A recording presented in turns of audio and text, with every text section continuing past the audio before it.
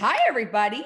Welcome to Busy Living Sober. Busy Living Sober. Busy Living Sober. It's episode 213. 213 episodes. Crazy. With Bryn Sicipio. And I said it right, didn't I? Absolutely.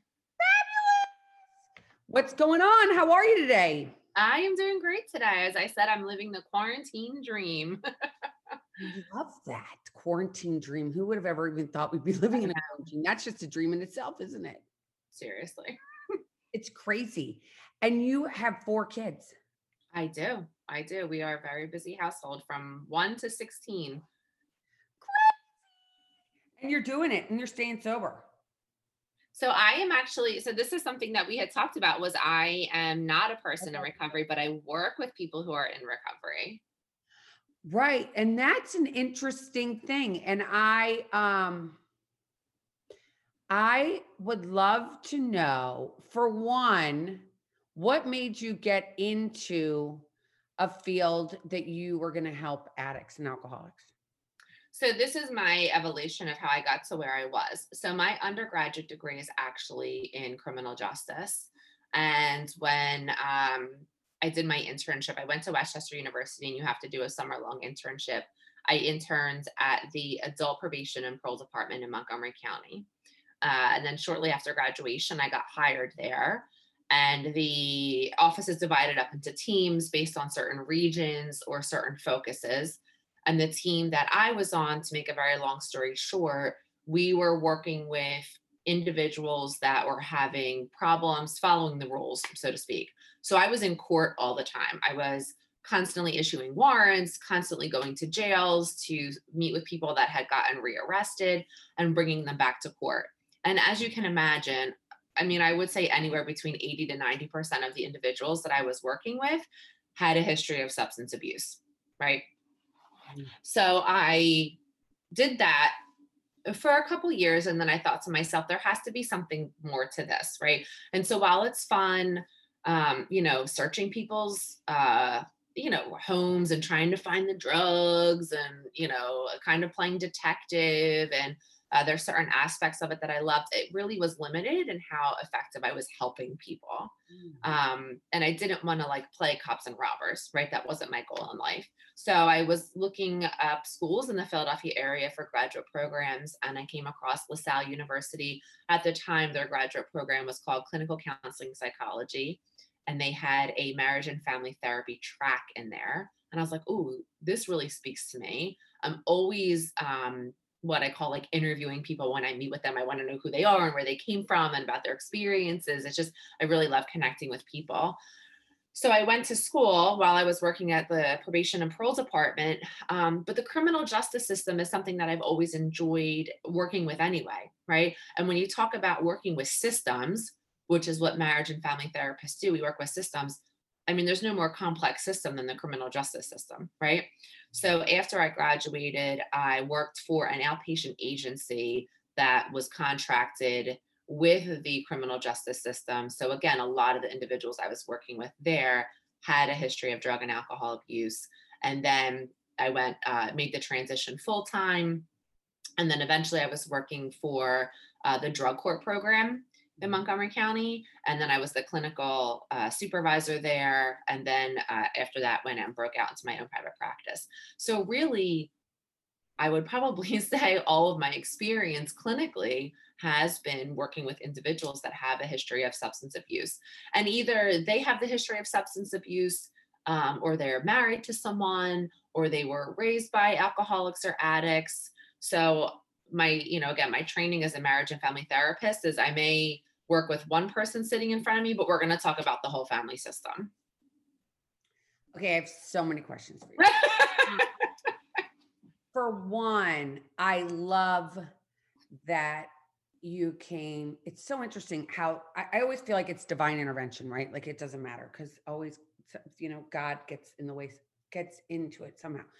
And so when you met the people that had been incarcerated or were going to be incarcerated or were being sentenced, What percentage of those people would you say we're battling the disease of addiction? We're going to call the addiction because that's the total Yeah, umbrella thing that right. in mental health. And for the people that are listening, if you deal with insurance companies, right, you can say this, it's all underneath the mental health, right? Yeah, yeah. I, honestly, busy. I mean, at any given time, probably anywhere to 80 to 90%. And the individuals that I would say fall under the lower category of 80%, it's probably only because they haven't identified or been honest about that other piece that's been happening for them. Isn't that interesting? Or no one has identified it, Right. you know? It's so crazy. And when you mention drug court and people who don't know, because we have people listening all over the world. So if you were to say drug court, and Montgomery County is in Pennsylvania, it's in southeastern Pennsylvania. I'm just going to throw that out there. And so that being said, so what is drug court?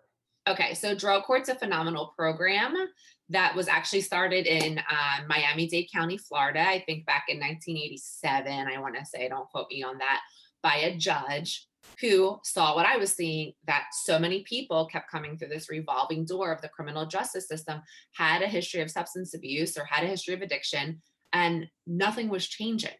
You could put them in jail and it wasn't changing. They needed treatment. So drug court combines intensive court interaction with intensive treatment to support sobriety. And I believe now in the United States, there's over 3,000 drug court programs. Wow. Yeah. So it's really phenomenal. It's amazing. And then, so then when you get your client, now your clients today are from, do majority of them battling addiction? One or the other, or someone in the group? Yeah, I would say probably about 70 to 75% of the individuals that I work with there's some history somewhere in the family, if it's not directly with them, that substance abuse is present. The family piece. Yeah, huge. No man is an island, right? It is so crazy. And I'll just share a little bit so when I was a recovery coach for a little while, and I want to get your thoughts on this. So when I was a recovery coach, I would always want to bring the whole family in, right? Because this is a family disease. And my ex-husband, I had to take him when I'd been sober for a while, and I had to take him to rehab. And I find it so interesting, for one, that there isn't as much transparency about what rehab is. Yeah. Right? Right? They don't tell people, oh, by the way, you're going to rehab and this is only 28 days. Maybe it's only 2 weeks. Maybe it's only 7 days, right? Mm-hmm, mm-hmm. And your person isn't getting fixed. No, they're not going to come out like as if they just went on one of those extreme makeover shows and they look like a completely different human being. I love what you just said. I love that. They don't come out. It's not an extreme makeover. So tell us how you handle things differently and how you would handle someone that's battling this disease. They come to you. Walk us through the process, if you would. So a couple of things specifically about me and specifically about my practice. So one thing that I don't do that I think a lot of therapists do is I don't do this like very fill out 45 pages of intake paperwork information. I think that can get in the way. I think it can feel very overwhelming for clients. And then I also then have to read all of those 45 pages of information and know what's on there. And through the first session that we have, I'm screening and asking a lot of those safety and important questions to begin with anyway. And then going from there, it really depends on whether, am I working with a couple? Am I working with an individual? Or am I working with the whole family? That will dictate who's in session and who's showing up. What I do with every client that I work with is I construct what's called a genogram. So I don't know if you've ever heard of that, but for anyone who hasn't, a genogram is basically a scientific family tree.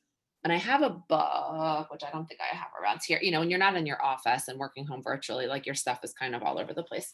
But I have a book. It's by Monica McGoldrick, and it just shows like the value of genograms. And in it, there's some color-coded pages that are really helpful. But anyway, you map out this family tree using symbols and specific shapes, and they can really demonstrate anything. So again, whether I'm working with an individual, whether I'm working with a couple, or whether I'm working with a whole family, I'm always constructing and adding to this genogram because it allows me to see and highlight what the patterns are through the generations. And the patterns could be something as obvious as every male in our family was an alcoholic, or it could be something more covert about secret keeping and who's not talking about the anxiety, or who's experienced losses early on in their life that just could kind of get brushed under the rug.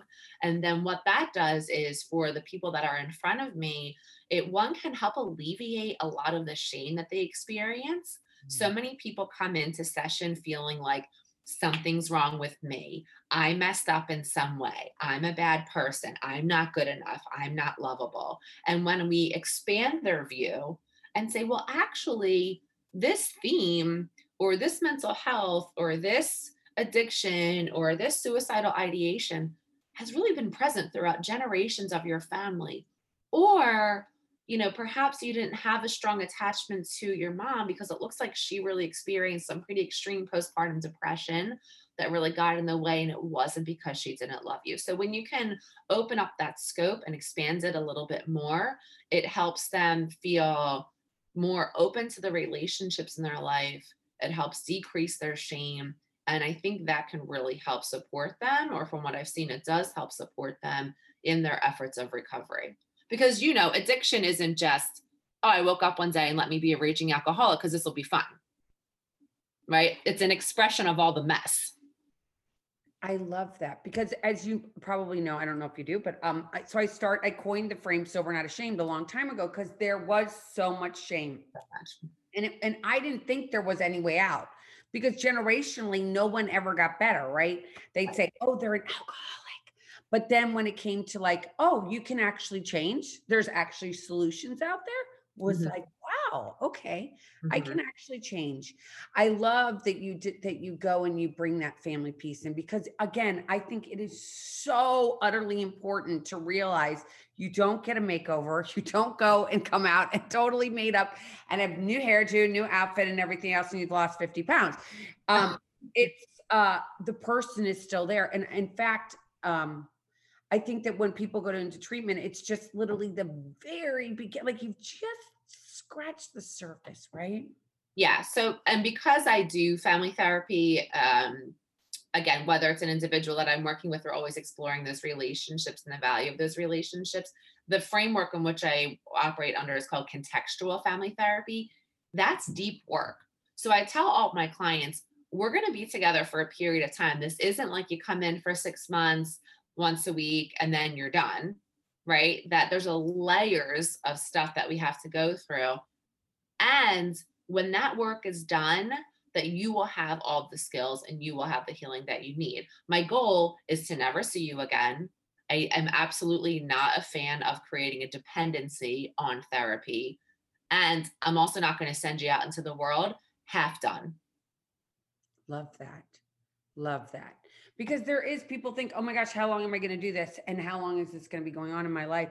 And what do you feel as though if you see a lot, how many of your patients do you think are alcohol or pills or weed? Even though Like people, who's using what? yeah. Uh, I'm like, should I look at my schedule and see? I mean, I think alcohol is huge right now. I think alcohol's always been huge. I think one of the biggest challenges with alcohol is it's not only, so I say it's not only socially acceptable, but it's socially promoted, right? Mm. That like if you don't drink, you have to explain, or that every event has to surround alcohol. And then this whole like moms and wine movement, where it's like a coffee mug, and it's like there could be some. Is there coffee in here, or maybe it's vodka, maybe it's wine, you know. So the promotion of alcohol, I think, makes it extremely challenging for people to get sober because they talk about this is going to change my entire landscape. This is going to change how I do business. This is going to change how my boss looks at me. This is going to change the socialization we have. This may change our relationship with other parents. And then is that going to mess up my kids and their friendships? Um, so I think probably alcoholism is one of the biggest things that I work with right now. for individuals that are coming to see me. And then a lot of times from there, it's just a spiral into, well, once I start drinking, then I'll do a little bit of Coke, then I'll do some pills, then And what do you think with the pandemic that's going on right now? And we kind of made light of it a little bit, and that we're like, I'm doing the best I can during quarantine. And I feel like the the media, at least especially the media, and I hate to talk about the media, but I'm going to talk about the media for 2 seconds, even though I'm not a big fan of the media at all. They aren't really focusing as much on the fact that the mental health aspect of what is going on to our country and to the people in our country right now is like, it's debilitatingly, I mean, it's frightening. I mean, I have heard last week alone, I heard of 2 people that were killed. I mean, 3 people in total that were killed in a week in totally two different situations. And this is not a norm, right? So, and people that are picking up drinking and people and marital problems. I mean, I'm sure you are, because you're right there. You're like at the yeah. battle lines. How's it going? And will you talk to us about that? Yeah. So first, I think it's important to understand that mental health has always been extremely undervalued in our country. And I think you can see that very easily by the lack of resources that are available to all people in all areas, right? From rural to inner city and everywhere in between. And I also think you can see that very easily by looking at what insurance companies decide is appropriate to not only pay the clinicians that are delivering these services, but also the amount of time they believe is warranted to support people. Like you said, someone using, let's just pick like an example that people can really picture in their minds, someone who's homeless, living in Kensington, which is like the heroin epicenter, right? And decides to go to rehab for the first time and wants insurance to pay for it, whether it's Medicare or Medicaid, 14 days, 14 days. I can't even speak. Like, please, CEO of insurance company, when your kid's a heroin addict and is homeless and in Kensington, if you think 14 days is going to give them that extreme makeover, like, no. So I think it's important to understand that we've always been behind, right? We've always been playing catch up. And I think that when this pandemic hit, it just really slowed everything down. Now, one thing that I think is helpful is because on March 13th, 2020, when the world went virtual on a dime, everyone said, oh, okay, everything's on Zoom now. Everything's on Doxy now. Everything is on these HIPAA compliant platforms now. And so therefore, there are people that are seeking treatment that maybe wouldn't have before because they're a lot more comfortable with this platform. I've also gotten positive feedback from clients that say, I wouldn't have been able to come see you because I would have, if we were meeting in person, I would have to factor in the drive time, or my kids are old enough that I can put them in another room with a movie and see you, but I can't leave them at home by myself. So the accessibility, I think, has certainly been helpful. But as far as like the mental health, it's not good. And it's not good for anybody. And so it's not good for people that have really never had pretty serious mental health concerns before. And then for people that have always struggled, it's really magnifying the stress that they're experiencing. So I'm certainly seeing a lot of people that are coming in that maybe say, before this, I would have been, I never in my million years would have someone said to me that, you're having panic attacks and now you're having panic attacks and you need to come in. Now, as far as the drinking and the drugs aspect of it, there's just no deterrence anymore. So a natural deterrent would be, I have to get up in the morning and I can't go into work smelling like a brewery. Well, now you can just sit behind a computer screen and check emails all day in your pajamas, didn't brush your teeth for 3 days and nobody knows. I never even thought of that. Oh my gosh, I never even thought of that, Bryn. That's crazy. Yeah. So all those natural deterrents, I have to get up early. We have to go to the kids' events. I have to give a presentation. I have a meeting with my boss. I have to meet with clients.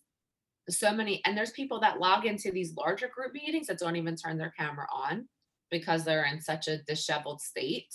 whether it's hungover or just tired or whatever the case may be. And everyone's dressed from the waist up. No, no one's even putting like good pants on. Pants on, they might not be good. They have holes in them. So all of those natural deterrents aren't in place anymore. That's so interesting because I never thought about that. I never thought about people having to get up to go to work. Like that is a deterrent, like, and people being around you to smell you. Because I guess honestly, when I drank, I remember going to church and I would have bathed in Chanel and people would be like, oh my God, I can still see it from last night. I'm like, what? That's so fascinating. I never even thought about that aspect. And how many of your clients use 12 step? How does 12? So that's probably a mix, right? So that's probably 50-50, I would say. There's a lot of hesitation with going into a public group setting, even though it's anonymous, right? Which I totally understand. Who wants to walk into a room full of strangers and admit to something that you already feel so shameful about? So I talk with them about the value of that and how everyone else is there too. And you're not walking into a room full of, we aren't addicts, right? And that can be supportive in and of itself. But what I tell people is I support the 12 steps. I support, honestly, any type of healthy, positive peer support.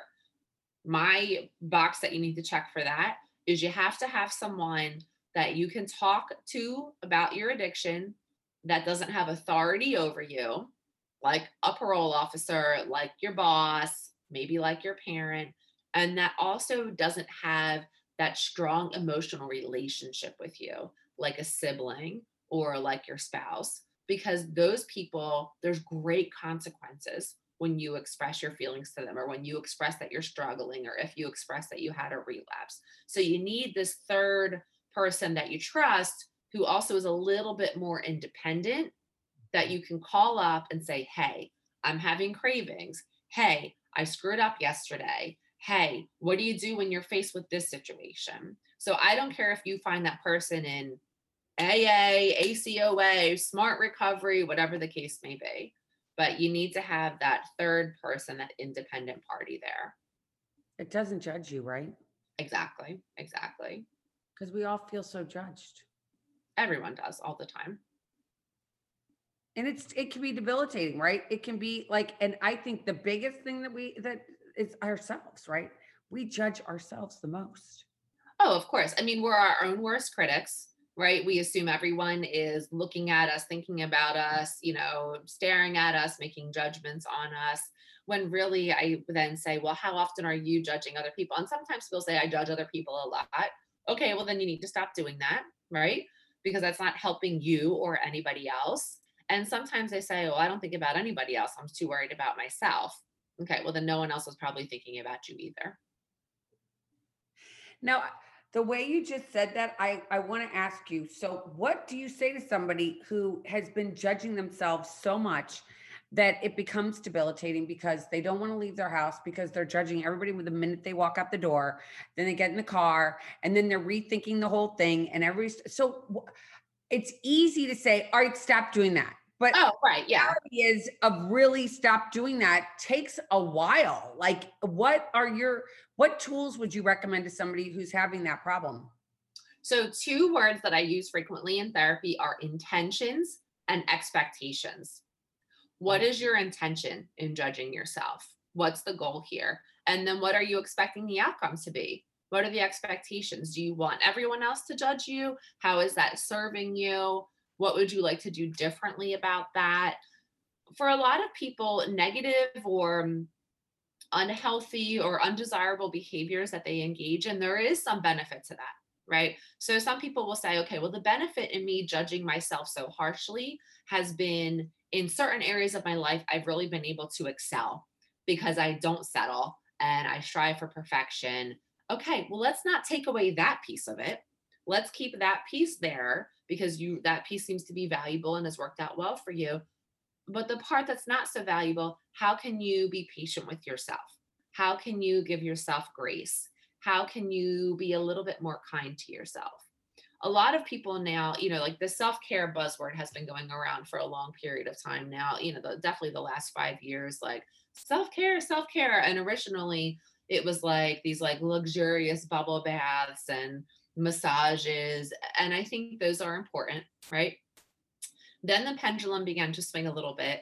And it was like self care is not just like luxury, but it's also things to do, like get your bills organized and make sure you stay on top of your laundry. I would like to to add in a third piece of self care where we just talk nicely to ourselves. Mm. Because if we're not, I mean, we can engage in all the bubble baths and be as organized as we want, but if when we look in the mirror, we're not talking nicely to ourselves and we're not thinking nice things about ourselves, all of that other type of self-care, it's limited. It's limited. So I really encourage people to really look at themselves and say, and I don't care how far back you have to go, but like, let's think about a moment where you felt proud. Let's think about a moment where you spoke, even though your voice may have been shaking. Let's think about a moment where you said, I feel really good today. I really love my body today. Let's go back to those moments. What was happening there and try to replicate them as much as possible. And a lot of times people, I don't know, Stuart Smalley, do you remember who Stuart Smalley was? I mean, I know I'm probably a lot older than you, but Stuart Yeah, no, Smalley, and gosh darn it, people like me, yes. and everybody feels so uncomfortable. They're like, this feels so like, I feel like such a loser doing this, right? Yeah, yeah, To say I love you to yeah, myself. yeah, yeah. But you feel like a loser because you have this belief somewhere that you shouldn't be saying that. Right. And that's what But I you have think to we change raise it. people to be like that, don't we? We raise our kids. Do we raise our kids to do that? I don't know. So, well, I'll tell you this, and so sometimes there's a benefit of being a therapist and a parent, and sometimes there's a limit to it. My daughter, who's 6, has red hair, gorgeous, gorgeous red hair. And of course, as anyone who has red hair or has a child who has that red hair knows, anytime you are out in public, someone will say to her, your hair is so beautiful, your hair, right? From day one, I told her, you say thank you.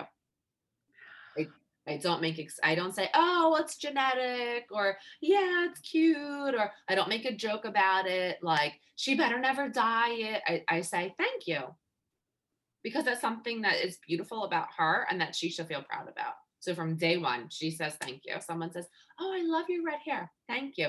And then it's funny, so many people are taken back by that. And they're like, oh, that's really cute that she said thank you. I'm like, yeah, this is how you raise confident people that don't feel ashamed about themselves. Well, that is amazing because that is true. Because sometimes we go into a diatribe of like, why is it red? And this is what it is. And like, does anybody even want to hear that stuff? Right. No. Right. Or even about women say, oh, I love your dress. And we either say how cheap we got it for, right? Or we point out that there's like a hole in it somewhere or something. Like, just say thank you. Just say thank you. It's all you have to do. Thank you. But it is so hard. I know. Right? It's retraining our brains because our brains are like, oh my gosh, wait a minute. I have to give you an excuse as to why I don't deserve this. It's kind of like that. It sounds like, Yep. right? Yep. Exactly. Exactly. I have to tell you all the reasons why this isn't true. Now, do you still help people that are incarcerated or were incarcerated? No, so I don't work with that population anymore. Although some of them I still keep in touch with that I used to work with, and they're doing well, which is always such, so wonderful to hear. Well, I'm sure it was heartbreaking when you see someone and they're like about to go be incarcerated for a certain amount of Yeah. time. And you're like, they're really not a bad person. They just really got Oh, caught. yeah. Oh, well, some people, I should actually say, yeah, some people that I work with um, get arrested for DUIs, and have to do periods of time for things like that. But not to the extent as which people that I used to work with that were, in that revolving door of the criminal justice system. But it sounds like it was an amazing launch pad because my husband and I always talk about it. We're like, how many people that are actually in jail right now or in prisons right now have really not done like, unfortunately, they had that. I love, what was the name of it? What did you call it? A G what? Instagram? The genogram. Mhm. And then if they were to look at their family tree, it's like, oh, this person had it, this person had it, this person had it, this person had it. Okay, that's Oh, where yeah. I got it. Yeah. Oh, so I'll share this with you. So when I did work with the drug court program, I had a client who had an came from a very large family and had an incredible knowledge of their family history. So we're really getting into their genogram. And I'm talking like third cousins, great grandmother. I mean, they knew everything. It was phenomenal. So we map it all out. And of course, you always run out of paper. So I have like paper spread out, everywhere. And I said, let's go through, and I had done the symbols, but I said, let's go through and highlight in orange everyone in your family who has an addiction. So, like, the whole page is orange, right? So then I said, like, literally, like, the whole thing is orange. And then I said, let's go through and in a different color, identify everyone who's died from their addiction. Nobody. So then what do I do with that information? I go back to the court conference. So in the drug court program, the therapists and the probation officers and the judge have a conference every week about people in the program. That's what makes it so intense. Everyone's on the same page. So I go back and I say to the judge, I'm like, Judge, listen, this person, when you're speaking with them, because every single week the participants speak directly with the judge one-on-one, I said, you can't talk with them about death being a possibility or being a deterrent, because in their family, no one dies from their addiction. I said, we just did this whole map. So it's important to use that information to be able to understand like exactly what the beliefs are within those family systems. Because when the judge is up there saying, you could die from this disease, people are saying, well, like my 90-year-old grandma still hasn't died, It's identifying all that stuff. Oh my gosh. And how interesting is it that how many people were like, I'd rather pick up the drink? Like how many times they'd have to go to jail before they finally got it? Like, I really want this. Like I think that you have to, at least for me, I had to want this. Like how many people Oh, are yeah. forced on that you're like, that don't really want it? Well, I think it doesn't, to be very honest with you, however you get connected to treatment is how you get connected to treatment. Whether you feel that the world is caving underneath your feet and this is your last resort, or you are dragged there kicking and screaming. I don't care how you get there as long as you get there, right? And then we can work with you from that point in time. So there's definitely people that we saw enter that program or enter into therapy now that, are very resistant, and others that are very open, and both can be very successful. Mm. Sometimes it's just a matter of breaking those patterns. When I worked with drug court, people who had a lapse of use in the program were incarcerated for like 48 hours just to stop the behavior, right? Or 24 hours. It's like pulling the emergency brake on a car, right? Like we're just gonna stop the behavior. That's it. We're gonna break this pattern and get you refocused back into treatment. I love that. I love that. And how many people stayed clean from, I mean, what do you think, what are the percentages of people that stay clean after they go to drug court? If there is such a percentage? Yeah, you know what? I would have to, and again, it's like, how do you define that? Because there's people that, unfortunately, there's people that die, right? Like that's a part of the reality. There was someone I know just celebrated 10 years that was in the program who I love to death. So if they're listening, they know who they are. And there is, people who are clean and then they have, a brief period of relapse and then they get themselves sober again. So I think it's kind of hard to track that accurately. I do know that they track like rearrest rates, that is one, thing that you can track accurately, but I don't know. It's been a while since I've worked with that program, so I'm not exactly sure what the most recent statistic would be on that. Well, it sounds like you are doing exactly what you're supposed to be doing. I love it. I honestly do. People are like, I don't know how you're a therapist. And some of my clients are so funny. They're like, I don't know how you listen to someone like me all day long, And I say to them, because it's not, while I have great empathy for your pain, and while I certainly feel your pain, and there's days that I'm very tired after I work all day and seeing clients, I also see the human in you. And I also love all of my clients and care about them very deeply. And I see their potential as well. So part of my job not only is to carry that pain, but it's also to carry that hope for them. And when you see progress, even in the smallest of ways, it's really incredible. Really is. It's awesome. It's awesome. Well, Bryn, this has been incredible. And so people, if they want to see you, I'm going to have your information in the actual notes. And you so obviously anybody can be anywhere around the world at this point, right? So so I have myself and I have two other therapists that work in my practice, and we can see people anywhere in Pennsylvania.